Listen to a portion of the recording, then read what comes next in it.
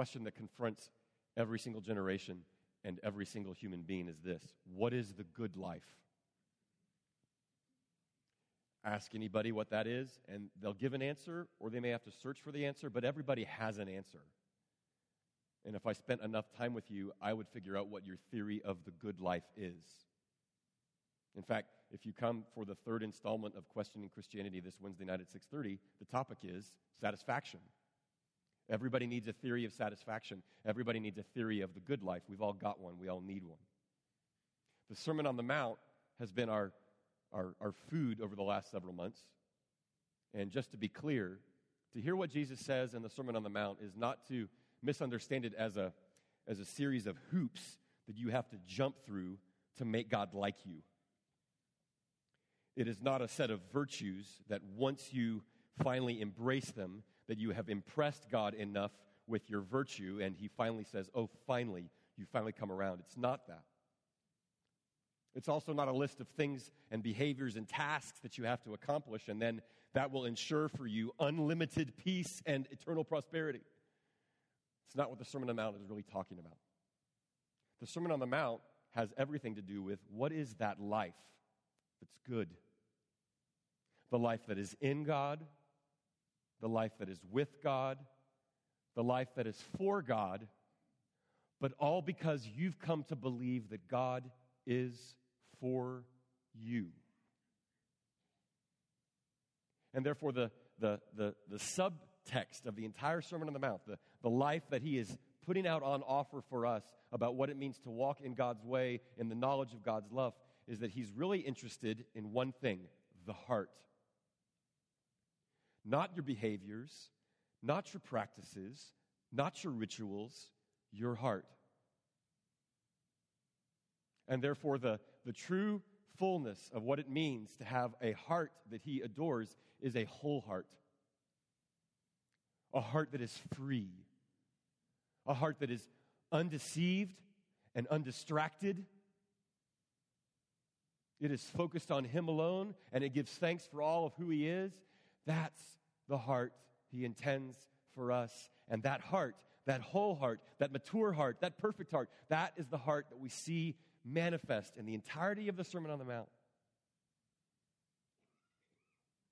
And if our whole heart is what he means for us, then Jesus cannot finish a sermon, a long sermon on what a whole heart is, unless he starts talking about how we think of our material resources. We all have some. We don't all have the same amount. But unless we think well about what they are and what they are for, that has an impact on our heart. We will need to reckon with that. And so he will in this passage. And the point that I think he's going to make here, and I'll just sort of front load it with you. Here's the punchline of the sermon. The whole heart will never be shortchanged. The whole heart will never be shortchanged. That's Jesus' message unto us. And he's going to make that claim by talking to us about three things that are really one thing. The whole heart knows what to save because it knows how to see, because it knows whom to serve. The whole heart that is central to the good life in God is the one that knows what to save because it knows how to see, because it knows whom to serve. That's where we're headed. If you're able to stand, let's hear 6 verses from his mouth.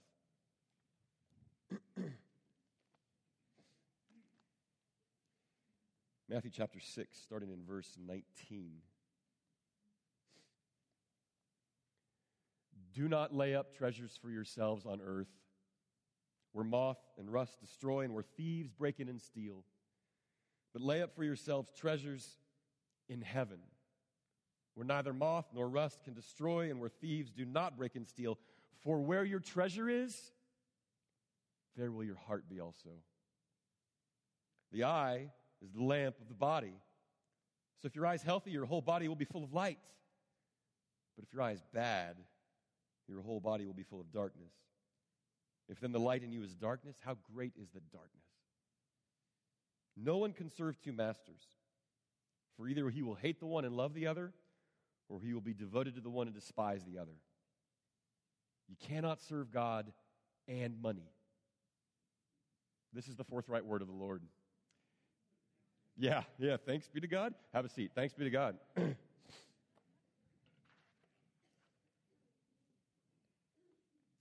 He's talking about three things that's really one thing. The nature of the whole heart when it comes to thinking about material resources. And in each one of those, you kind of heard him make a certain contrast in each one.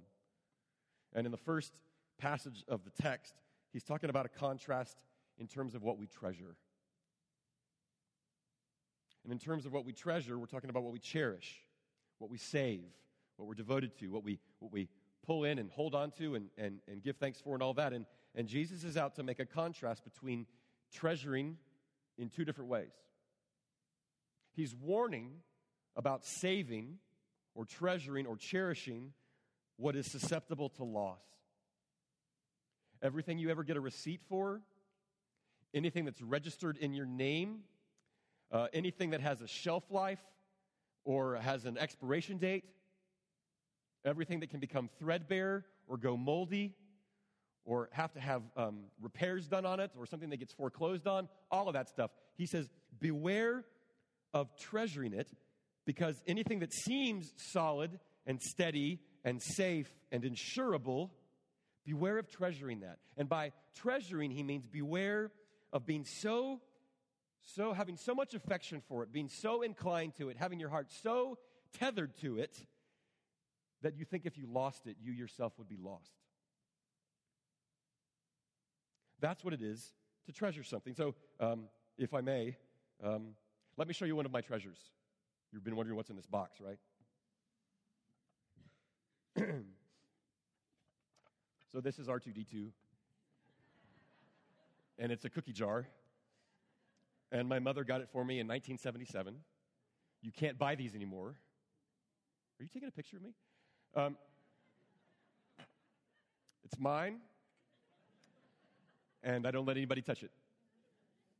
And just so you know, a little bit of trivia, of all the paraphernalia that George Lucas might have, the only thing he has on his desk is one of these. Now, this is not it. This is not his, not signed. But this is it. And so I've had this for a long time. Now, look, it'll break one day. And I will be sad. Maybe I'll be disappointed. Maybe I'll blame a child. But it's a lovely thing. It's subject to decay. I bet anybody in their 40s, they break into my house, this is what they're going to take. And so I have an appreciation for it. It's a connection to my mother. It's a connection to my childhood. All those things are good. But look, if I start screaming at people because they break it, or if I get into the fetal position because I've lost it, Jesus is saying, honey, have we treasured something a little bit too much? We have. And I'm glad you can all laugh at this, and I'm trying to laugh at it. I'm trying to make sure I don't put it too close to the edge of the stage. But Jesus is out to say, look, you can have affections for things, and that's a wonderful thing, and you can give thanks for what is an heirloom unto you, but just be very careful. He wouldn't have to say stuff like that if you and I didn't get so connected to what we have that if we lost it, we've lost everything. And it's sort of a seduction, and it's a lie to ourselves. And he's got to say that to us because we do. We start to value things more than people. We start to value things more than things that really do matter. And so instead, he's saying, look, if you're going to treasure something, if you're going to lay up something, lay up stuff that will last, that can't be broken, that can't get moldy, that can't get stolen, and therefore you'd have to insure it. Lay up treasures for yourselves in heaven where neither moth nor rust can destroy nor thieves can break in and steal. And the first question out of our mouths is, like what? Everything dies. Everything breaks. Everything goes away. Everything ends up at Goodwill. So what is that will last?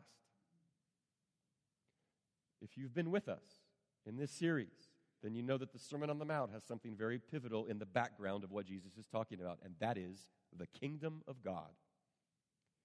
Jesus is the king. He's the even greater David than what we heard in the Old Testament reading this morning. He is our king. He's come to usher in a kingdom where God's will and way and power and presence are manifest in ways that it's never been before, and it's meant to spread, and that kingdom shall not end. And therefore, whatever has a place in the kingdom is that which will prevail. And so if you want to value something, you want to invest in something, you invest in something that does not lose its return. You may not have an immediate payoff on it, but it will continue. So, again, great. Talking about things that last and they're part of the kingdom. What lasts and will be here forever? Whatever you invest to ensure fidelity and love in your marriage is something that will not die. Whatever you devote yourself to make sure that you speak with integrity, that will prevail. Whatever you invest in, whatever tears you shed, whatever blood you shed, whatever money it takes to love your enemies and pray for those who persecute you, that's going to last.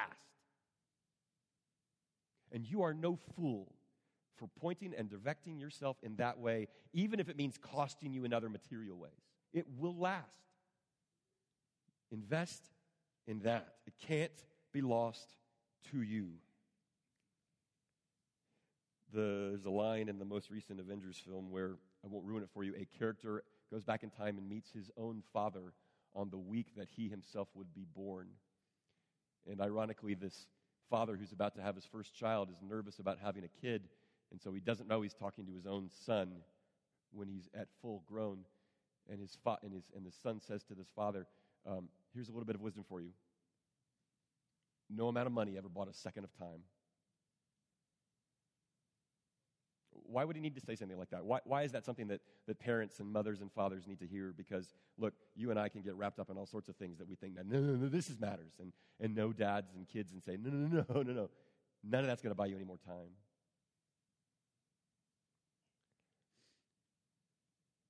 Jesus needs to say this to us because you and I can get so connected to, enamored with, bewitched by anything that seems to have such greater value to us, but which really pales in comparison to things that really do have value. And you got to think about this. He's talking to a very, a first century setting, right, where there's not exactly a lot of people with McMansions anywhere. So if there's anybody that needs to hear it, it's us, because we have so much more access and availability to material resources that if there's anybody that needs to hear a passage like this, it's us. He and I would tell us that there is something lasting, that there is something that, though it maybe does not constitute what gives us an immediate pleasure, like trips and trinkets and all sorts of little things, that there is a kind of satisfaction that is even greater than all of those things combined.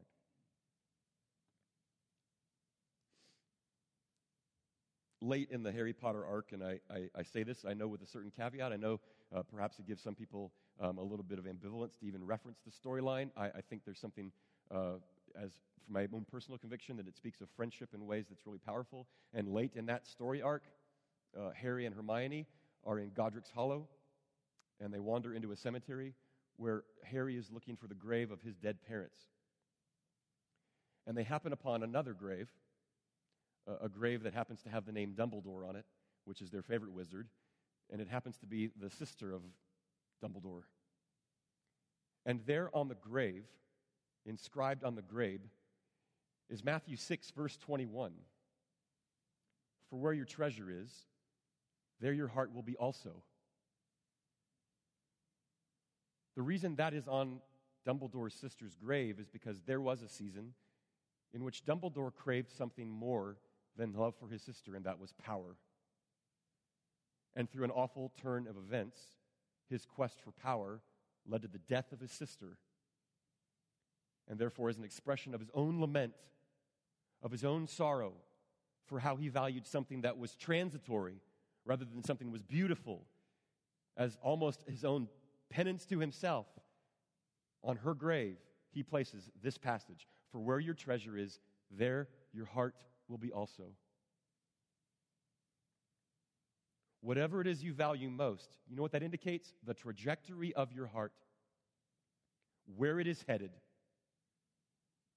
what it has to expect. You see a kid in a classroom and he's dozing off, and the teacher says, "Billy, where's your head?" Right? In that moment, his mind is elsewhere. He's thinking about other stuff, and he's got to be able to focus on what's before him, but his mind is elsewhere. Jesus is saying, where's your heart? And by asking us this, he's actually trying to tell us your heart is revealed by what you invest in, by what you save, by what you cherish, and by how you respond when you lose something that was going to die or break anyway. For where your treasure is, there your heart will be also. That is Jesus' overriding message for us all throughout the entirety of the sermon. What do you value? I want your whole heart. Because God looks on the heart. And therefore, what you save has a function, has a relationship to the character of your own heart. But what you save depends on something else. I can tell you the contrast between what will last and what won't, and that's fine, but there's something else that you require if you know what to save, and that is, secondly, how you see. How you see is put in verse 22 in a kind of a bizarre kind of way. It certainly doesn't roll off our tongues very easily, but when he says, the eye is the lamp of the body.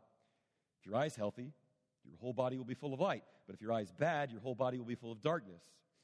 If then the light in you is darkness, how great is the darkness? Okay, here's a little lesson in ophthalmology. I know that you know that light works like this, and your eye works like this. Your eye catches the reflection of the light off an object. That light comes down into your iris, down to the optic nerve, and you interpret it, and it's like, ba-ding, it's Coco. I see Coco.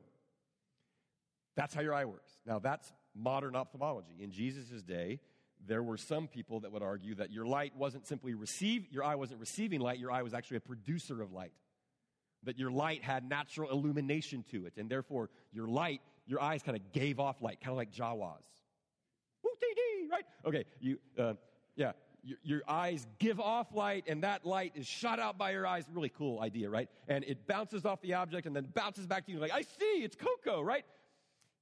Here's Jesus' point. Whether it's modern or ancient ophthalmology, the idea is this. There is a kind of seeing, Jesus says, that's no seeing at all. There's a kind of sight that really is blindness. There's a way of functioning in this world in which the most obvious things to you, the most important things to you, are hidden in plain sight. And you and I are susceptible to that condition.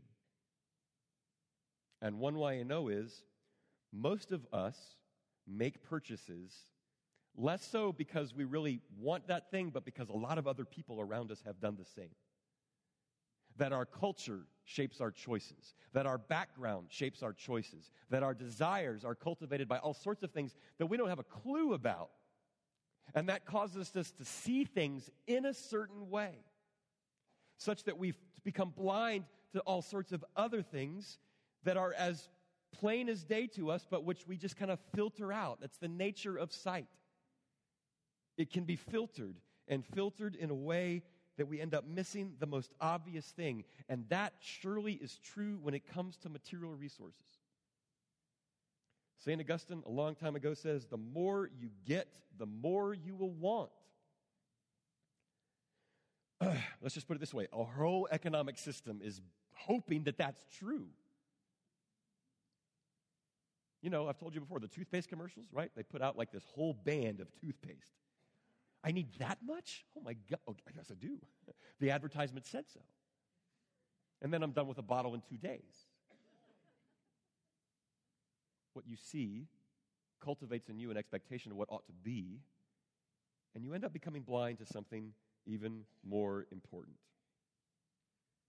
The two words there about good and evil, healthy and not, it's the words haplus and poneros.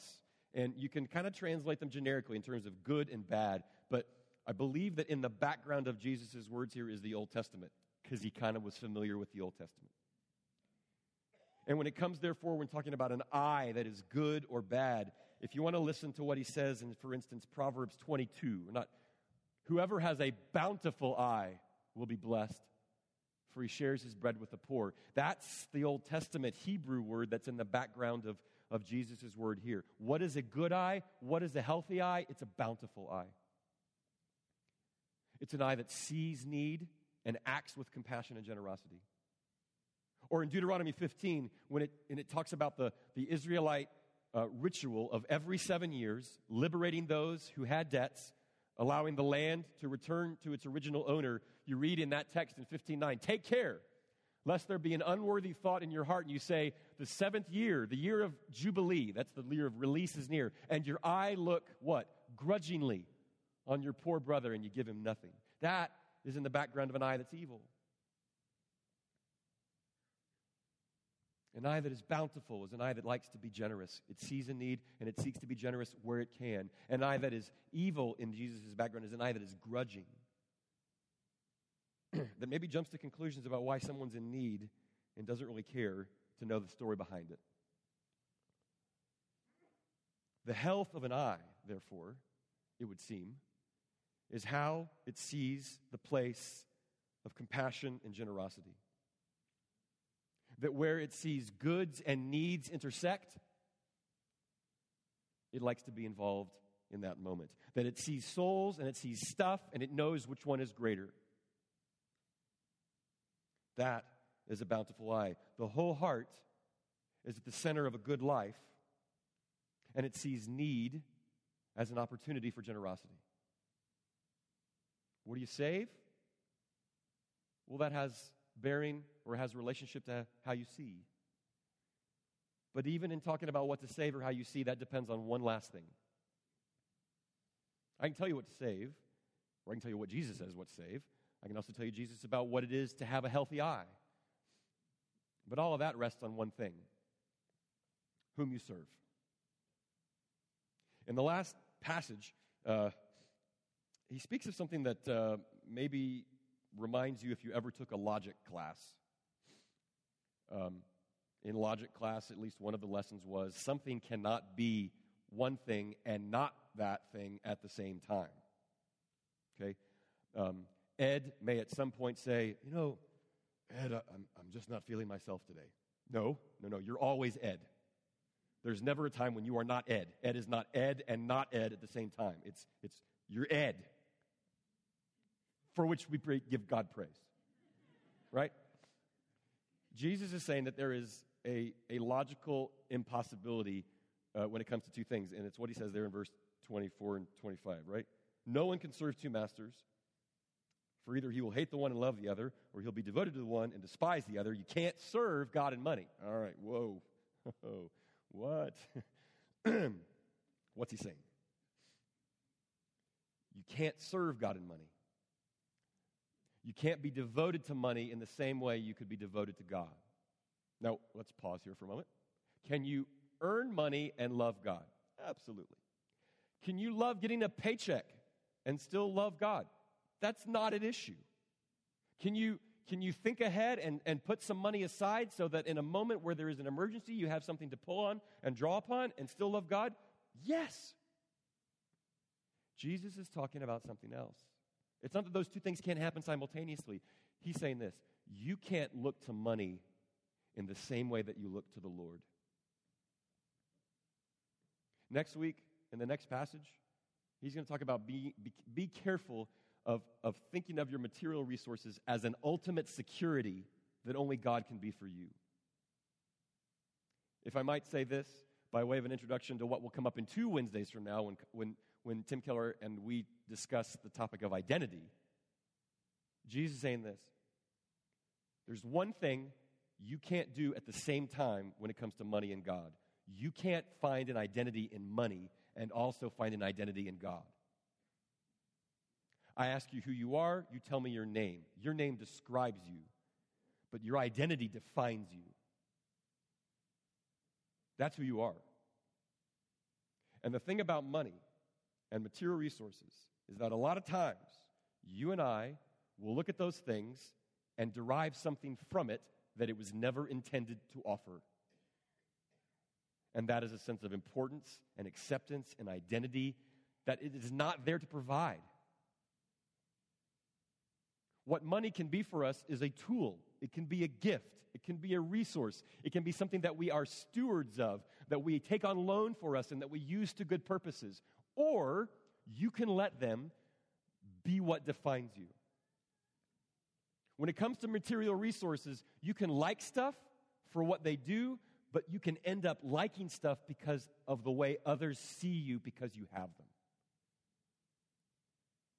And Jesus is out to warn us of the way you and I can be duped by what we have in such a way that we think of ourselves in a certain way because of how we're seen because we have them. You can't be devoted to God and the way He gives you an identity at the same time that you're trying to do the exact same thing with whatever material resources you have. It doesn't wash. It can't happen at the same time.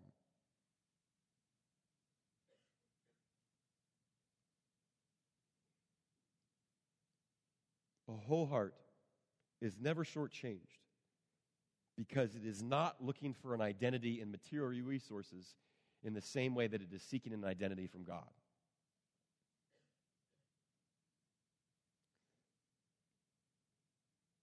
George MacDonald would say that when it comes to material resources and the warning that Jesus is giving us, that applies to all sorts of places, not just in the money that you have. And so he says, nor does this lesson apply only to those who worship mammon. It applies to those equally who in any way worship the transitory, who seek the praise of men more than the praise of God, who would make a show in the world by wealth, by taste, by intellect, by power, by art, by genius of any kind, and so would gather golden opinions to be treasured in a storehouse of earth. Students, it's cool that we like to share pictures of each other on Instagram. You like to do that stuff, but there's something in the background that you have to be kind of wary of, and that is, how much are you doing that so that you can end up being liked? Adults do it too. I've done it also. To put forth the best face forward so that you would think of me in a certain way. Money can do that. The life you put out in public can do that. The people you quote can do that. There is an identity that we might seek in some ways that we have to find in God, which then asks the last question. How in the world do I do this? You can tell me, Pastor, value the things that will last more so than the things that will not. Check. Okay. Know that a healthy eye is one that sees need and is bountiful with generosity. Check. Great. And also, don't look to my things as what gives me worth or identity instead of looking to God who gives me identity. Check. Great. Those are all great commands, and they're very helpful, and part of us think, yes, that makes perfect sense, and yet, and then we go home and we go, how am I going to do that? These things sound wonderful, but by tomorrow, it's kind of like, what did he say? I don't remember. Forget it.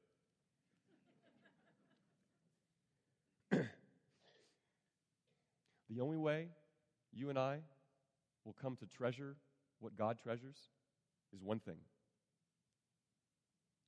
to believe that you're treasured. To believe that you're treasured in more ways and to a greater degree than anything else that you might purchase, obtain, hold, or show forth that gives you a certain measure of satisfaction. Unless you believe that you are more deeply treasured than any of that stuff, you will go after that stuff. If you were fortunate in this life, the first one to teach you what it meant to be treasured was Mom. Because she practically died for you.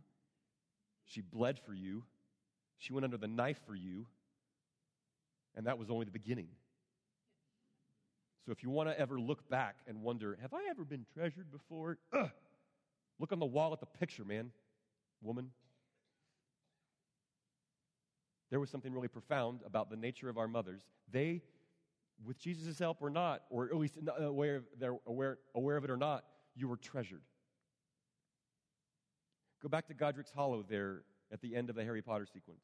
And in that same cemetery, not far from where Ariana Dumbledore's grave was, they finally found the grave of Harry's parents. And on that grave they found this inscription. Another scripture, this time from the Apostle Paul. And on his parents' grave, it said, the last enemy to be destroyed is death. J.K. Rowling was very unequivocal in saying that the whole storyline of the whole Harry Potter series rested on those two texts. For where your treasure is, there your heart will be also, and the last enemy to be destroyed is death.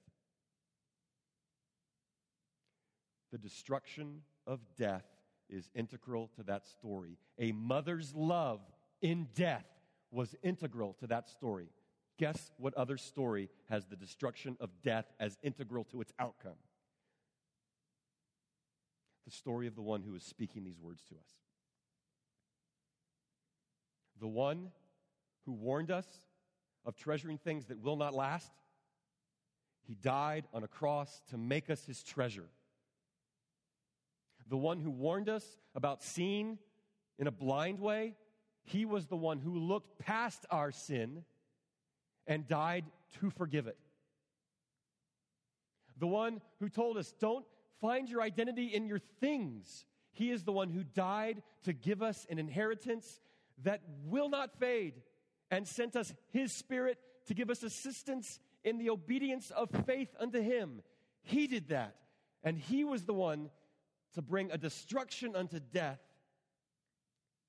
a destruction that he begun and a destruction that we wait for fully until he returns. He did that. And in doing so, he confirmed to us one thing. You cannot look upon Jesus, you cannot look upon that cross and not think that he doesn't treasure you. You will treasure what he treasures when you believe that he has come to treasure you like no one else or nothing else can. And that's why you and I need the gospel if we're ever going to think in the ways that he does. Because I really do enjoy too much the things that I have. I really do like to turn a blind eye to need and think about generosity only for my own sake. I really do think too often about finding my identity in something other than him rather than in the identity that he's given me in his son. But his love is everlasting. And what he offers us in himself is incomparable to anything else we might have or seek or hold. So what does it look like? What does it look like to believe that he treasures you most? You will think differently about your stuff or how much to get. You will see it not as your ultimate hope, but as tools and gifts for your enjoyment and the benefit of others.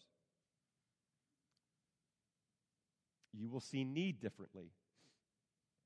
You will see it not as simply a burden or an inconvenience, but as an opportunity for generosity. And you will see yourself differently. Not to have your identity defined by everything that you have or the face that you put forward, but by the identity that he's given you in his son that had nothing to do with you, that was entirely by grace. I want that one most. But I need to be reminded of it every week. The whole heart, friends, will never be shortchanged because he will never give up on you. And for that we give him praise. Let's pray.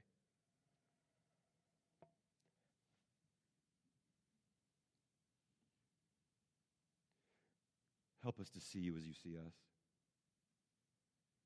And then help us to see all that is in our world, in our possession, or in our aspiration with an appropriate form of understanding. Help us to hold nothing too tightly but you. Help us to long for what will not fade. Help us to see need in a way that you do, for surely you came to our deepest need and offered us the greatest love. In your name, Jesus, we pray. Amen.